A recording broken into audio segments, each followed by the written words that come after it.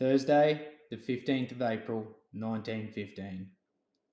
A beautiful sunrise and clear day, sailing north.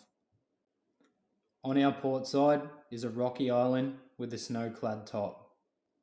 Anchored in a harbour, 2 p.m., in an island called Limnos, with dozens of cruisers and several submarines and a balloon. This is southwest of the Dardanelles.